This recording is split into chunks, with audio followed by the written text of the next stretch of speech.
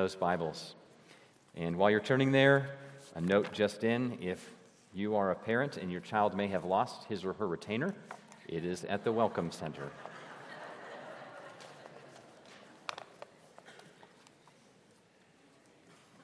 Well, the book of Ephesians shows us that the gospel is for all of life.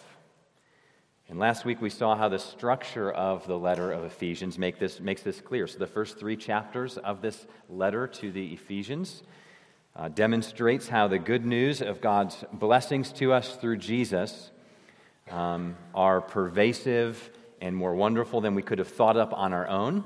And then the last 3 chapters show how believing this good news more and more deeply should and will transform our lives in every aspect of life.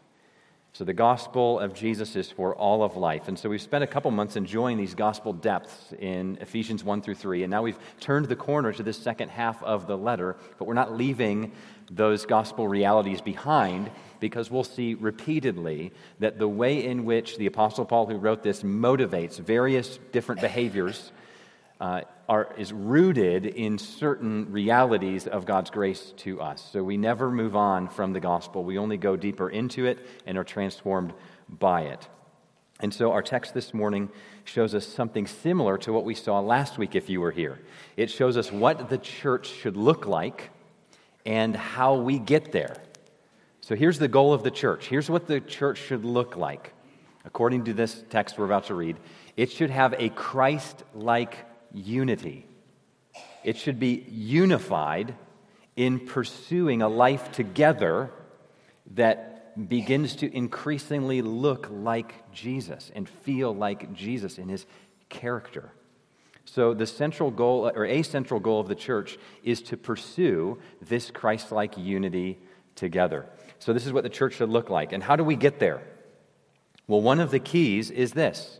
According to the Ephesians 4, we'll read in a moment. It's by using the spiritual gifts that God has given every believer.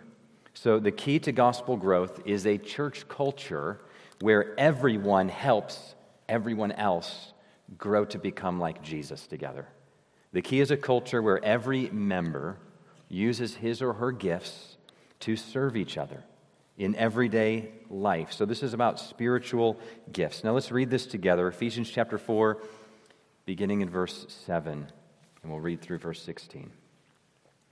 But grace was given to each one of us according to the measure of Christ's gift. Therefore it says, when he ascended on high, he led a host of captives, and he gave gifts to men. In saying he ascended, what does it mean that he had also descended into the lower regions, the earth? He who descended is the one who also ascended far above all the heavens, that he might fill all things. And he gave the apostles, the prophets, the evangelists, the shepherds and teachers to equip the saints for the work of ministry, for building up the body of Christ, until we all attain to the unity of the faith and of the knowledge of the Son of God, to mature manhood, to the measure of the stature of the fullness of Christ, so that we may no longer be children, tossed to and fro by the waves and carried about by every wind of doctrine, by human cunning, by craftiness and deceitful schemes. Rather, speaking the truth in love, we are to grow up in every way into him who is the head, into Christ, from whom the whole body, joined and held together by every joint with which it's equipped, when each part is working properly, makes the body grow so that it builds itself up in love. Let's pray together. Our Father, we're gathering in these next moments to hear from you. We're grateful that in reading your word as we just did, we're hearing your voice, and you transform us through speaking. So we thank you that your words are actions, that you transform us as we hear. So we pray that you would give us clarity of understanding of what you say here in your word. We pray that our hearts would be responsive, that we would repent and turn from whatever sins we need to, and dispositions we ever need to. We pray that we would be encouraged where you want to encourage us. We pray that you would be motivating us in ways that we need to be motivated, that we would better reflect this vision of the local church that you have for us. We pray this in reliance on your Spirit's work. In the name of Jesus, amen. So this is about spiritual gifts and how when every member contributes by using their gifts to serve one another in everyday life, we become what we're supposed to become, which is a local church that is unified and becomes more and more like Jesus. So it's about spiritual gifts and how they're a key to creating a unified church that reflects Christ's character. So we'll see three things about these gifts here: where they come from, how they work, and what they're for. So we'll see their source, where they come from, their character, what they are, and their purpose, what they're for. So first, their source. Where do these gifts come from?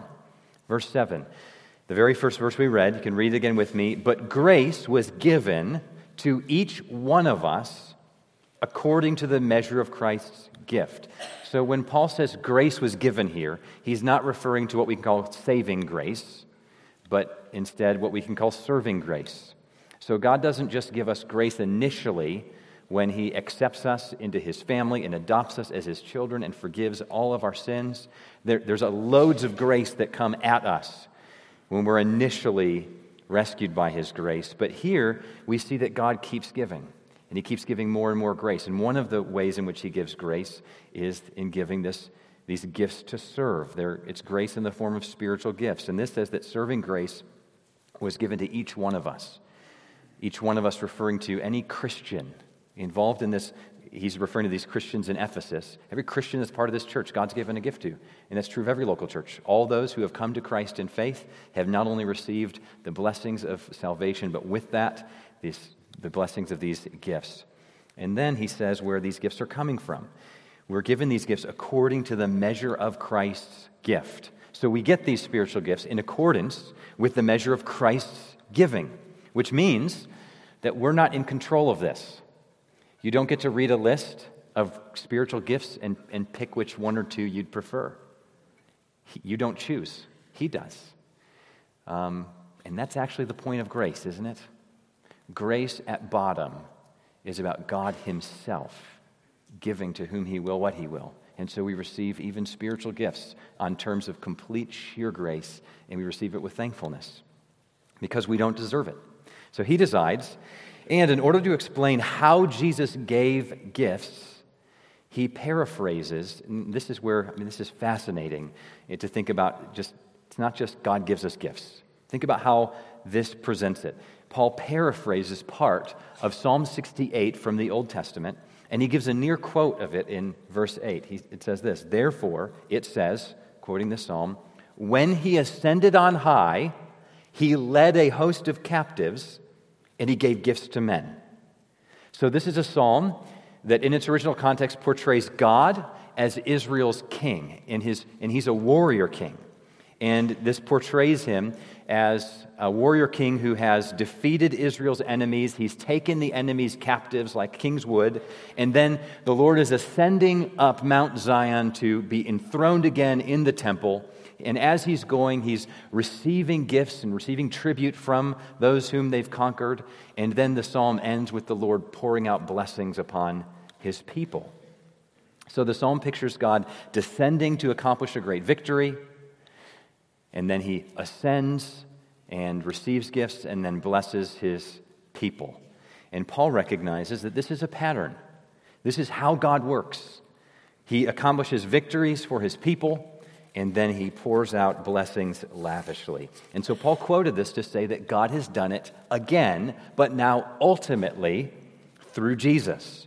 Jesus descended to accomplish the greatest victory through his death and resurrection in history 2,000 years ago, and he's defeated sin and death and Satan, and then he ascended. After his resurrection, he ascended to be enthroned over all things, and now he's pouring out his blessings on his church, and he's given us gifts. That's what Paul says here in verses 9 through 10 as he reflects on that psalm and its ultimate fulfillment in Jesus. So you can read this with me. In saying he ascended, what does it mean but that he had also descended into the lower regions, the earth? He who descended is the one who also ascended far above the heavens, that he might fill all things with his rule and his presence. So there's been a lot of discussion over the centuries about what Paul means when he says that Christ descended. Several different views. The two most plausible views in my understanding would be this. First, some think it refers to Jesus descending here in his incarnation to become a human and then going to the cross to die, be buried. Second, some think that it refers to Jesus descending to the place of the dead, called Hades, to proclaim his victory. So I think the first of these is most likely. I think he's referring to Jesus' descent from heaven to earth in his incarnation and his death to defeat sin and death and Satan, and then in his resurrection and then his ascension to heaven is what comes subsequently from there. But either way, the main point of this text here is what Jesus did after he descended and rose and ascended to heaven. What did he do? Well, he descended from heaven to accomplish a great victory, and then he ascended as the true king over all things, and now he's pouring out his blessings upon his people, upon us.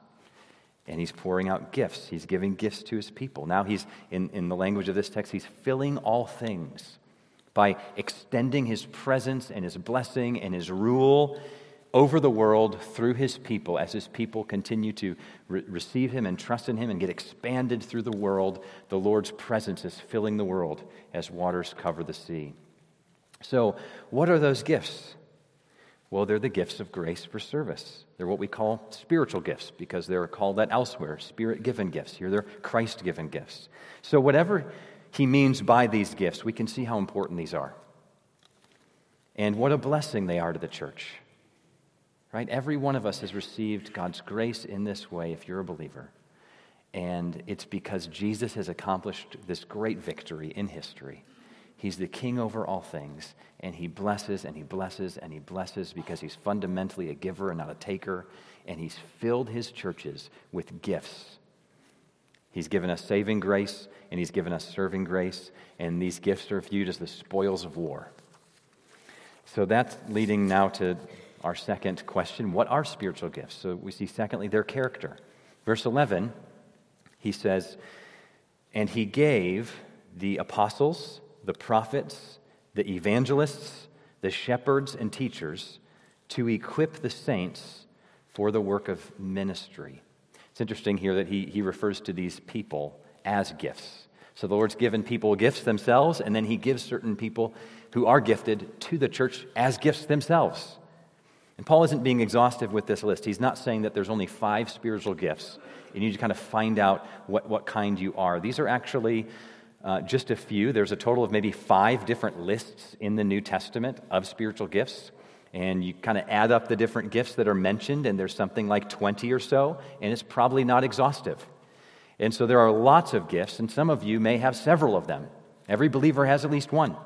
So the 5 listed here are actually a very specific kind of gift. They're the gifts God gives leaders for the work of planting and strengthening churches. They're the gifts God gives to help other people serve with their gifts. So the picture is that the Lord has filled the church with gifts, and every believer has them. And then he's also given certain kinds of leaders to have a role in planting churches and strengthening churches and equipping all the members to serve one another. You see the connection?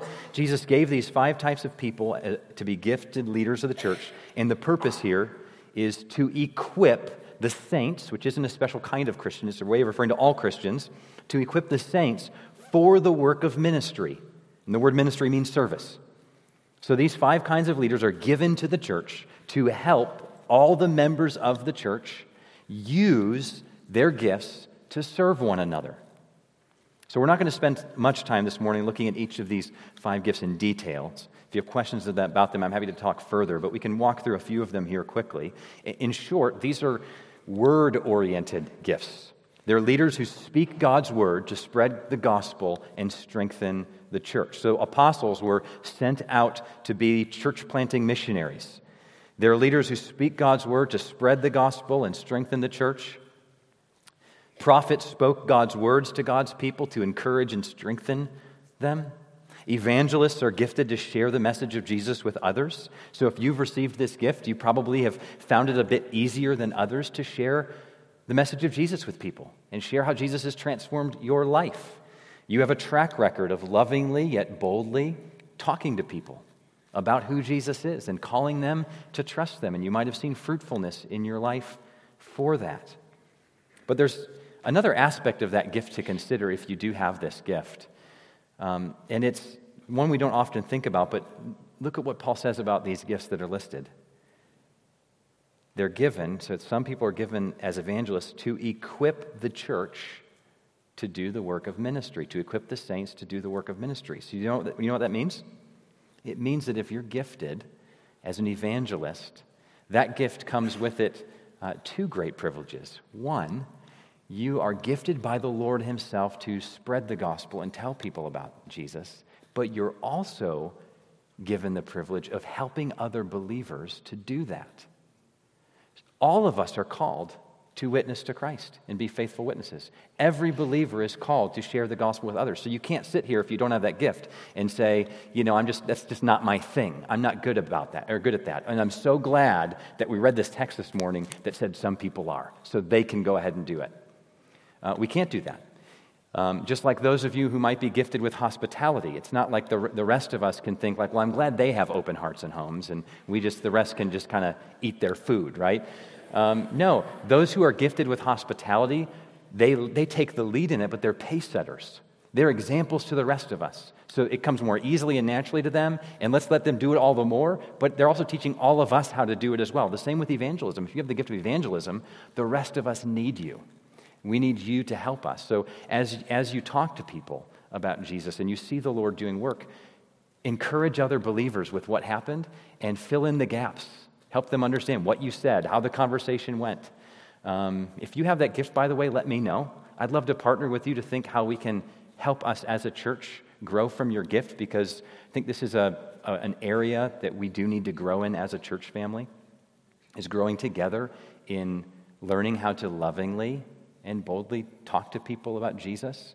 And so we want your help. We need your help if you have this gift.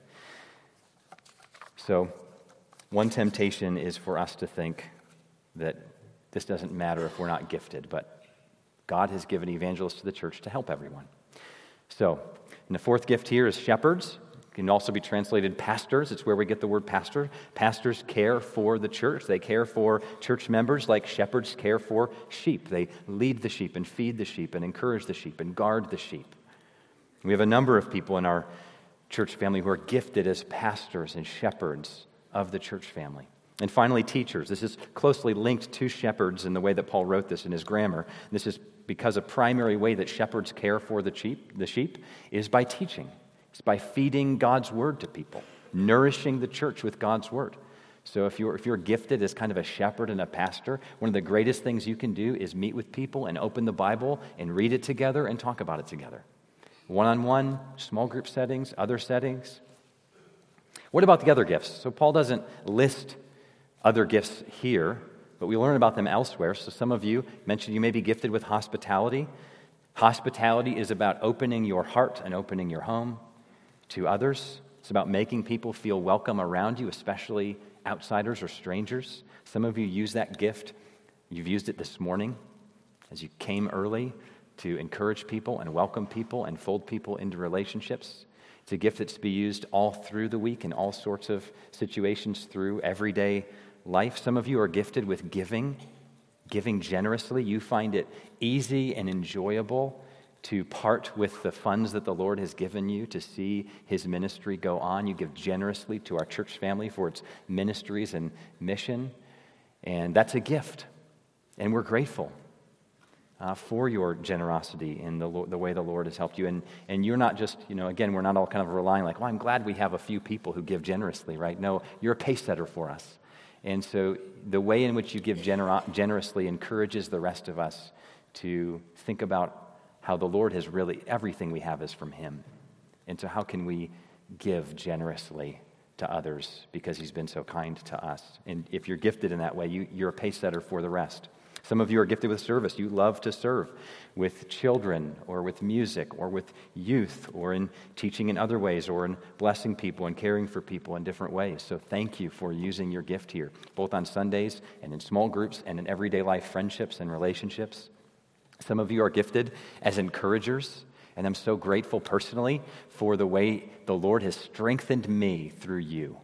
Over the years, some of you have been such steady encouragers of me, and I know of so many other people, and that is such an important gift in a local church, to have people be able to express esteem for one another and encourage and strengthen one another, to not give up hope and to keep going.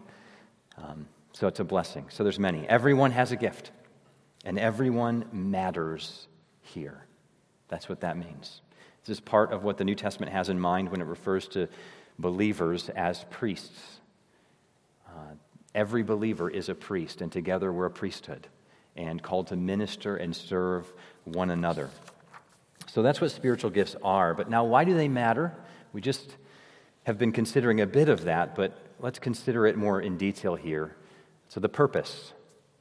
This is what ultimately matters, and it's this. This is why Jesus has given gifts to the church. The purpose of spiritual gifts is the church's spiritual growth. Paul uses a number of different images to describe this. One of them is a picture of the church as a body, the body of Christ. So it pictures Christ as the head, which is the authority of a body, the source of the body's life. So Christ is the head, and then the church is his body. He identifies completely with the church in this way. So Jesus considers us part of himself, his body, and he gives us gifts so that we can build this body that we're a part of up, so that we can strengthen this body and see it grow to become more and more like Jesus. So we are his body, and the purpose of using our gifts as part of a church body is to help us together become a more true representation of Jesus in the world. So we're to grow into spiritual unity and maturity together. So from here, Paul gives several marks of what mature spiritual growth looks like as a church family. And these marks show us the purpose of using our gifts. So this is really important because I think so often when I've thought about spiritual gifts before, I kind of just stop short of thinking through their ultimate purpose. It's like, we're gifted to serve. So why? Because serving is important. Serve to serve. We should be serving. It's great when people serve. Wow, look at all the service. But Paul doesn't just stop there. He's got a massive, beautiful, big end goal in mind for the use of service. So let's consider these marks. First, one mark is growth as a community.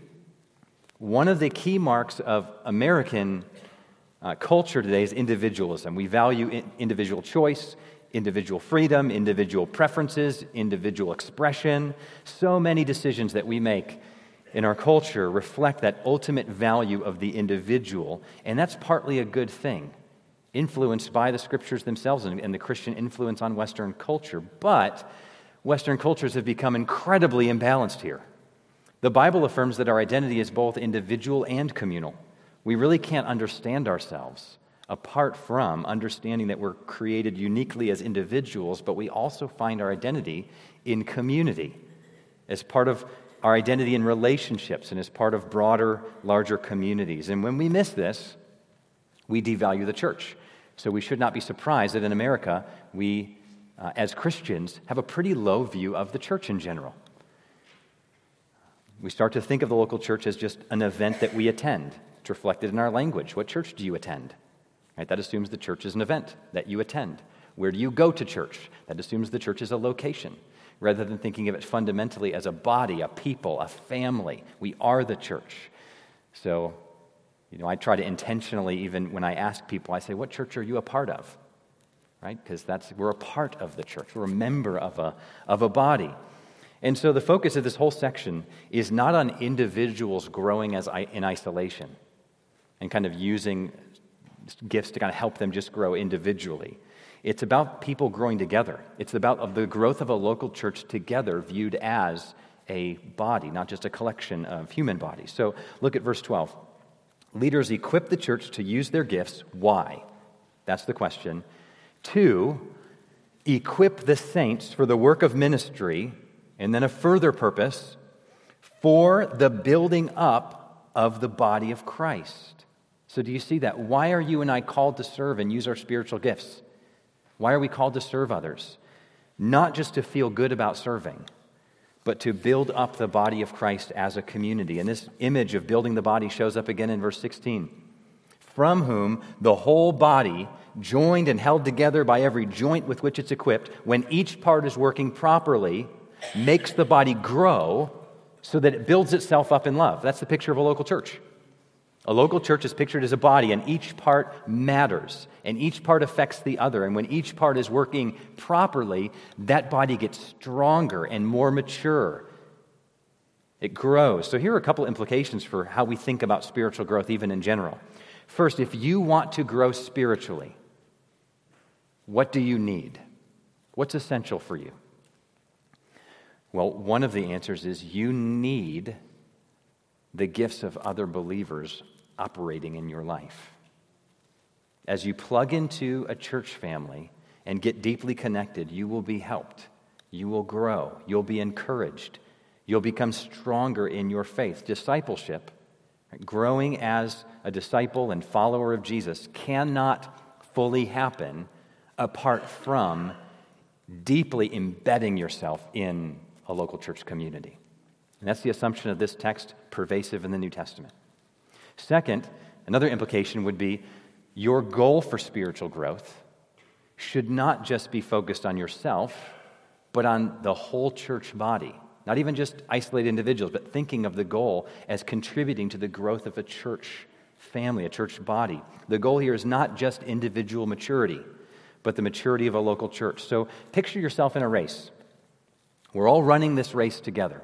What should we be thinking about as we're running this race? According to this, we don't think that the goal is to get out ahead and cross the line first and run with all our might. Instead, the goal is to look around at this cluster around us and even slow down if we have to use our efforts to help other people move further. So we're all helping each other cross that line together. That's the picture of New Testament Christianity. Not just isolated individuals running, but us together making this happen. So if the church family that you are a part of, most of you would be this one, if you consider the church family to be weak in certain ways, that is partly your responsibility. You say, we are weak in this way, and you might have a role in strengthening people, in giving and serving others. So this is what real church membership is about. It's about taking responsibility for the spiritual health of others and the community. It's recognizing that we don't just come here as mere consumers, but as givers and servers. So that's the first mark of spiritual maturity here. It's growth as a community. Second mark is growth in gospel doctrine, growth in faithful theology. So the next goal he gives is verse 13. We use our gifts until we attain to the unity of the faith and of the knowledge of the Son of God. So the unity of the faith here refers to, when he says the faith, he's referring to the kind of core doctrines of the Christian faith. He's referring to the essential teachings about Jesus and Christianity as the faith. So if you're a Christian, one of the most important steps you can take to grow is learning faithful theology. It's learning who Jesus is so that you think clearly about Jesus and you're actually following the real Jesus, not one that you've made up. Following the real Jesus and what he actually did for us. What did he do in his life and death and resurrection? And what's the significance of that? What's he doing right now? What will he do when he returns? Who is he? What's he like? What's his heart? And here's why that's important, because of what he says in verse 14. You can read this with me. So that we may no longer be children, tossed to and fro by the waves, and carried about by every wind of doctrine, by human cunning, by craftiness and deceitful schemes. I wonder if you felt like that before. Or if you do right now, you feel like you're maybe always blown about by different doctrines or teachings. You read a book and you're not even sure what to think about or get really excited about it. Then you read another book and then someone's like, I don't know about that one. And you're like, what's wrong with that one? You're just kind of tossed around to and fro, carried along by various podcasts or things friends say or books who teach things that aren't actually biblical, but you aren't really sure even how to discern whether or not it's helpful or healthy because you haven't built a foundation yet, a foundation of essentials. So I'm so grateful for how so many of you have taken the initiative to develop a theological foundation and grow. I'm so thankful for how that's been part of the DNA of our church body from its beginning. I'm so grateful for how so many of you take the initiative to help others grow and meet with one another, to study the Bible together or study biblically saturated books in light of that. So if you don't already have a habit of reading and studying and meditating on God's Word, that's an essential. There's no substitution for it. Make the Bible the book of your life. And we can find help in community by meeting one another to help us understand God's Word. And that's really what faithful books are too. They're brothers and sisters who have reflected on God's Word, and they've written it down so that they can encourage us with the gift that God's given them. And so encourage you to read. Disciples are learners, and leaders are readers. And so that's why we have the resource corner there. They're discipleship resources to help us grow, and they're leadership recommended resources so that we're not just tossed to and fro. So encourage you to avail yourself of that as well. And if you have any questions about a book that someone does recommend you, I encourage you to reach out to an elder or pastor here. Verse 11 says that Jesus has given the church leaders to equip them for the work of ministry. So one of the roles of a leader and a shepherd and a teacher is to help all of us together to discern what is helpful and to help us grow in this theological foundation. So I think I have a spiritual gift that I haven't yet found in one of these lists, and I've mentioned it before, but it's my favorite spiritual gift, and that's the gift of book recommendations. So if you need help, that's what's going on at the resource corner. And if you have a book and you're not sure what to think about it, ask me what I think about it. I may not be right, but I seek to be. So, the third mark of maturity is Christ-likeness now. It's our character.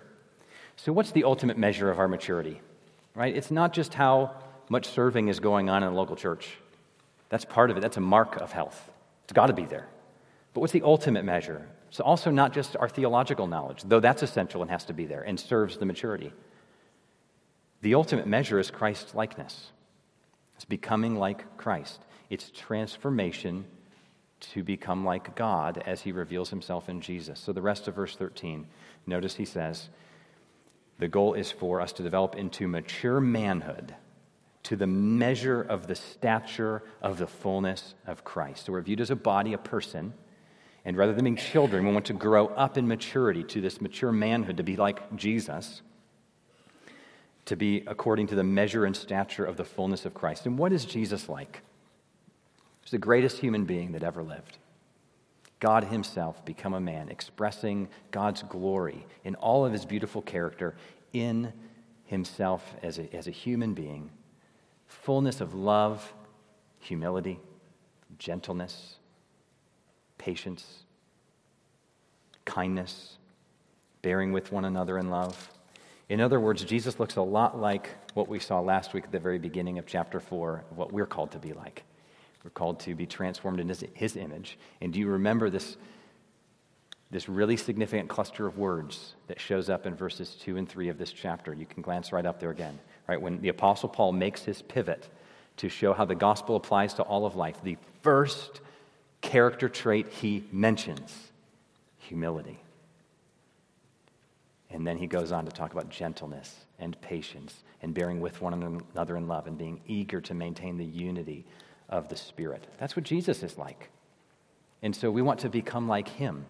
The goal is for Jesus to pour out his gifts on the church, empowered by his Spirit, so that we're serving each other in everyday life in love, and we begin to reflect him, reflect his character in the world, so that the world doesn't have to just remember what Jesus was like 2,000 years ago. They can see a glimpse of him in local churches and how we relate to one another. And remember, this is a communal reality. It means it's not just growing individually to reflect Christ's character, that's part of it, but it's growing, cultivating a gospel culture among us, a culture that reflects Christ. And we have a tone of joy and peace and humility and patience with one another, a church that's eager to maintain unity and feels a sacred responsibility to fight off all forms of divisiveness. This is a foundation for how we're to think about ourselves and as a local church. So how does this happen? Well, the last mark is this. We speak the truth in love to one another. Verse 15. incredibly important couple words here. Speaking the truth in love, we are to grow up in every way to Him who is the head, into Christ. So we become like Christ, we become mature as a church family, a church body, as we speak the truth in love to one another. Now, these two words, truth and love, two of the most important words for understanding real Christianity. Truth here is not just about speaking honestly or truthfully, though that's necessary. When Paul refers to speaking truth in his letters, he almost is always referring either directly or indirectly to the truth of the gospel. Look back even in chapter 1, verse 13, and you can see he equates the truth with another phrase. He speaks about the truth, the word of the gospel. In other words, the truth, that is, the word of the gospel. So we grow together as we speak truthfully, and we speak in particularly the truth about Jesus and His grace to us and all the blessings that come in knowing Him and the transformed life that He gives us as we share with one another what we're learning about Jesus. As we talk together about the truths of Ephesians and Ephesians 1 through 3, as we talk about the gospel together. So every local church that's growing in its health will be marked by an increasing amount of gospel conversations. Jesus will be pervasively present in our conversations and our words. The second essential word here is love. We don't just speak the truth, we speak the truth in love with humility, gentleness, affection, kindness, patience for those whom we're speaking with and those whom we're speaking about. Okay, so truth and love. Now, there's a tendency for every one of us, I think, to lean into one of these or the other, or neither. So there's a danger in focusing on truth or love and then neglecting the other. So here's what can happen. Those who are truth tellers actually think they're being loving by being mere truth tellers, even though they don't have gentleness, patience, humility, respect, kindness coming through in their tone. So they can say something true, even true about God's word, even true about Jesus, even true about Jesus' loving, humble character, and yet do so in a way that's kind of harsh, dismissive of people, disrespectful in tone. And then, for many examples of this, when they're called out, they'll say something like, well, the most loving thing you can do is tell the truth, as if that excuses being a jerk. So, and remember, I'm saying all of us have a tendency, one direction or another, right? So let's just take some self-awareness here and just recognize that if you're a truth teller, it is true that speaking the truth is a form of love. But there's also an additional component alongside truth-telling here that Paul's talking about, which is love, which is really encapsulated by humble gentleness, kindness of speech, gentleness of tone. As I've heard many times rightly from my wife, it's not what you say, it's how you say it. Some of you may lean on the love side, and you think that love is the most important thing, and so it doesn't matter that we disagree about the truth. You tend to be maybe exasperated about people who, in your view, just get all worked up about doctrine. Doctrine divides. Come on, let's just love each other. That can be the tendency that can come out there. But this calls you not just to be loving, but to know gospel doctrine and to speak the truth in love. So those are the marks of maturity. I encourage you to maybe pick one of those and talk about it at lunch today with those whom you're with, or dinner. So a few final implications before we go. First, every single Christian we've seen has at least one spiritual gift. If you are trusting in Jesus, He has not just blessed you with His presence and His forgiveness and His grace, He has equipped you with a gift, a unique gift that's necessary for us to experience and receive, or people in your relational circles to experience and benefit from, which means every single member of a local church matters for the growth of the local church. You matter. I mean, what a privilege this is. The risen Christ accomplishes the victory, ascends to heaven, and just keeps giving and pours out blessing on each one of us. So you matter. He's not just invited you to join the team and then you sit on the bench. He's given you a uniform and He said, get out on the field. We're all playing this game together and we all need every single person. There should be no such thing as a Christian who's not an integrated part of a local church family. So according to this vision, every single Christian has an important role to play in the relational health of a local church. That's pretty radical. It's not very common today to see it so clearly, to believe it like this. So that means we have to be incredibly intentional to cultivate this together as a church family. And it also means that each one of us, each one of you, has something to offer. Second, we should be incredibly grateful for one another as a church family.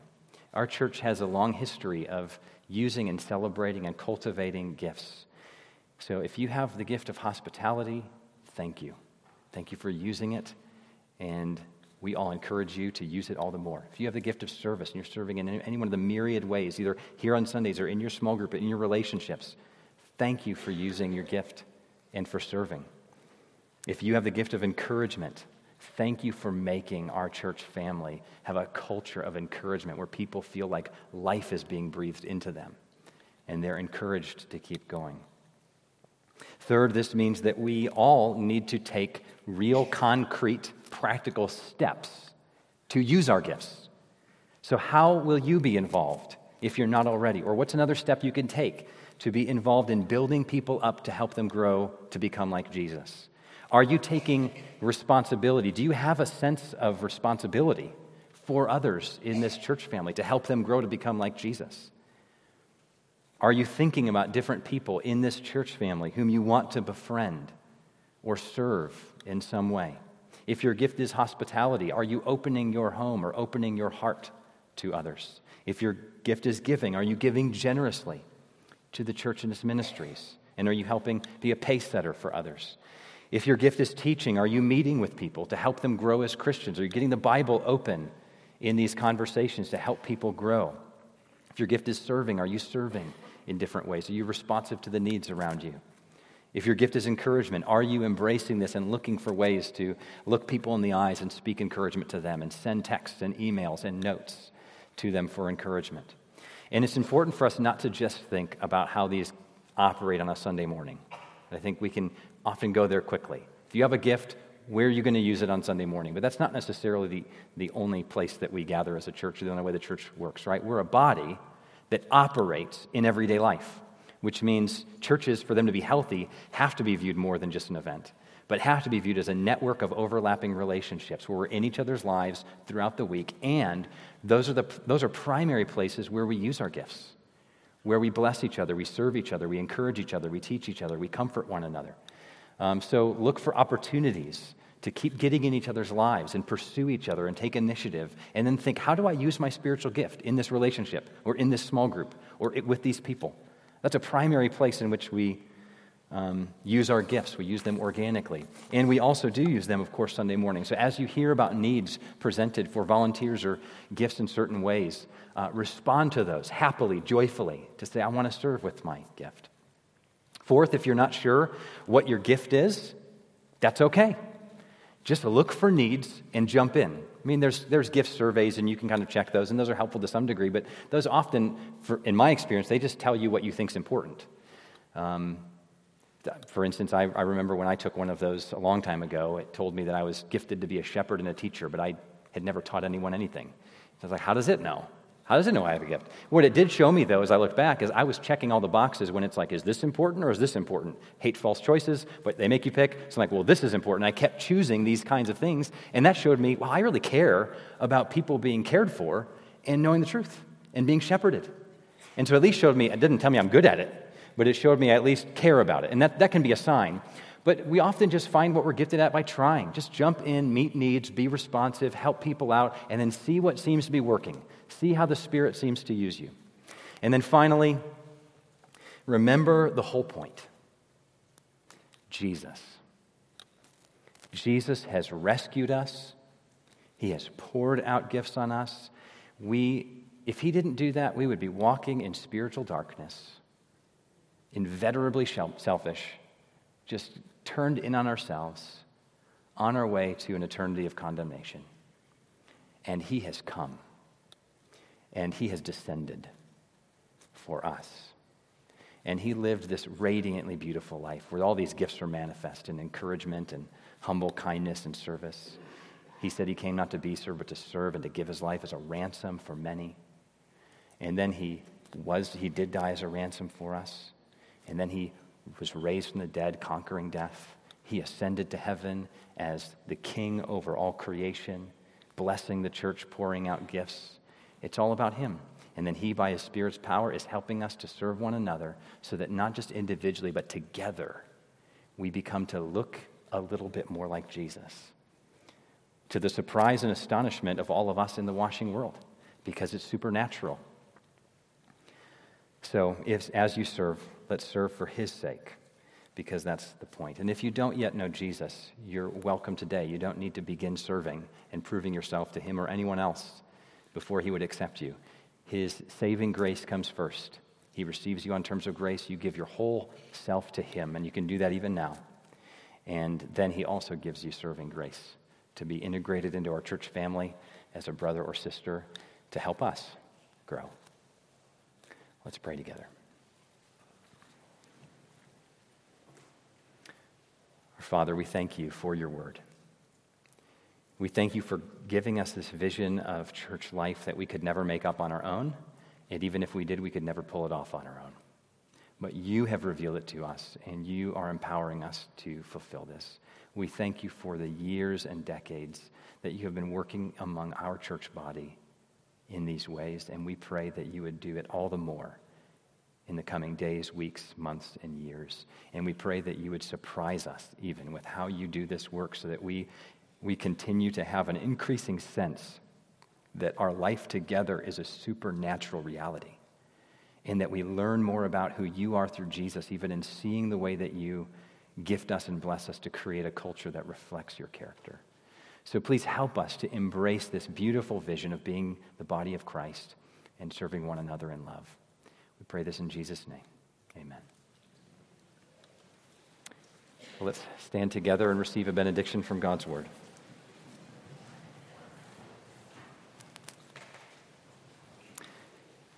May the God of hope fill you with all joy and peace in believing, so that by the power of the Holy Spirit you may abound in hope and serve one another in love. Go in peace.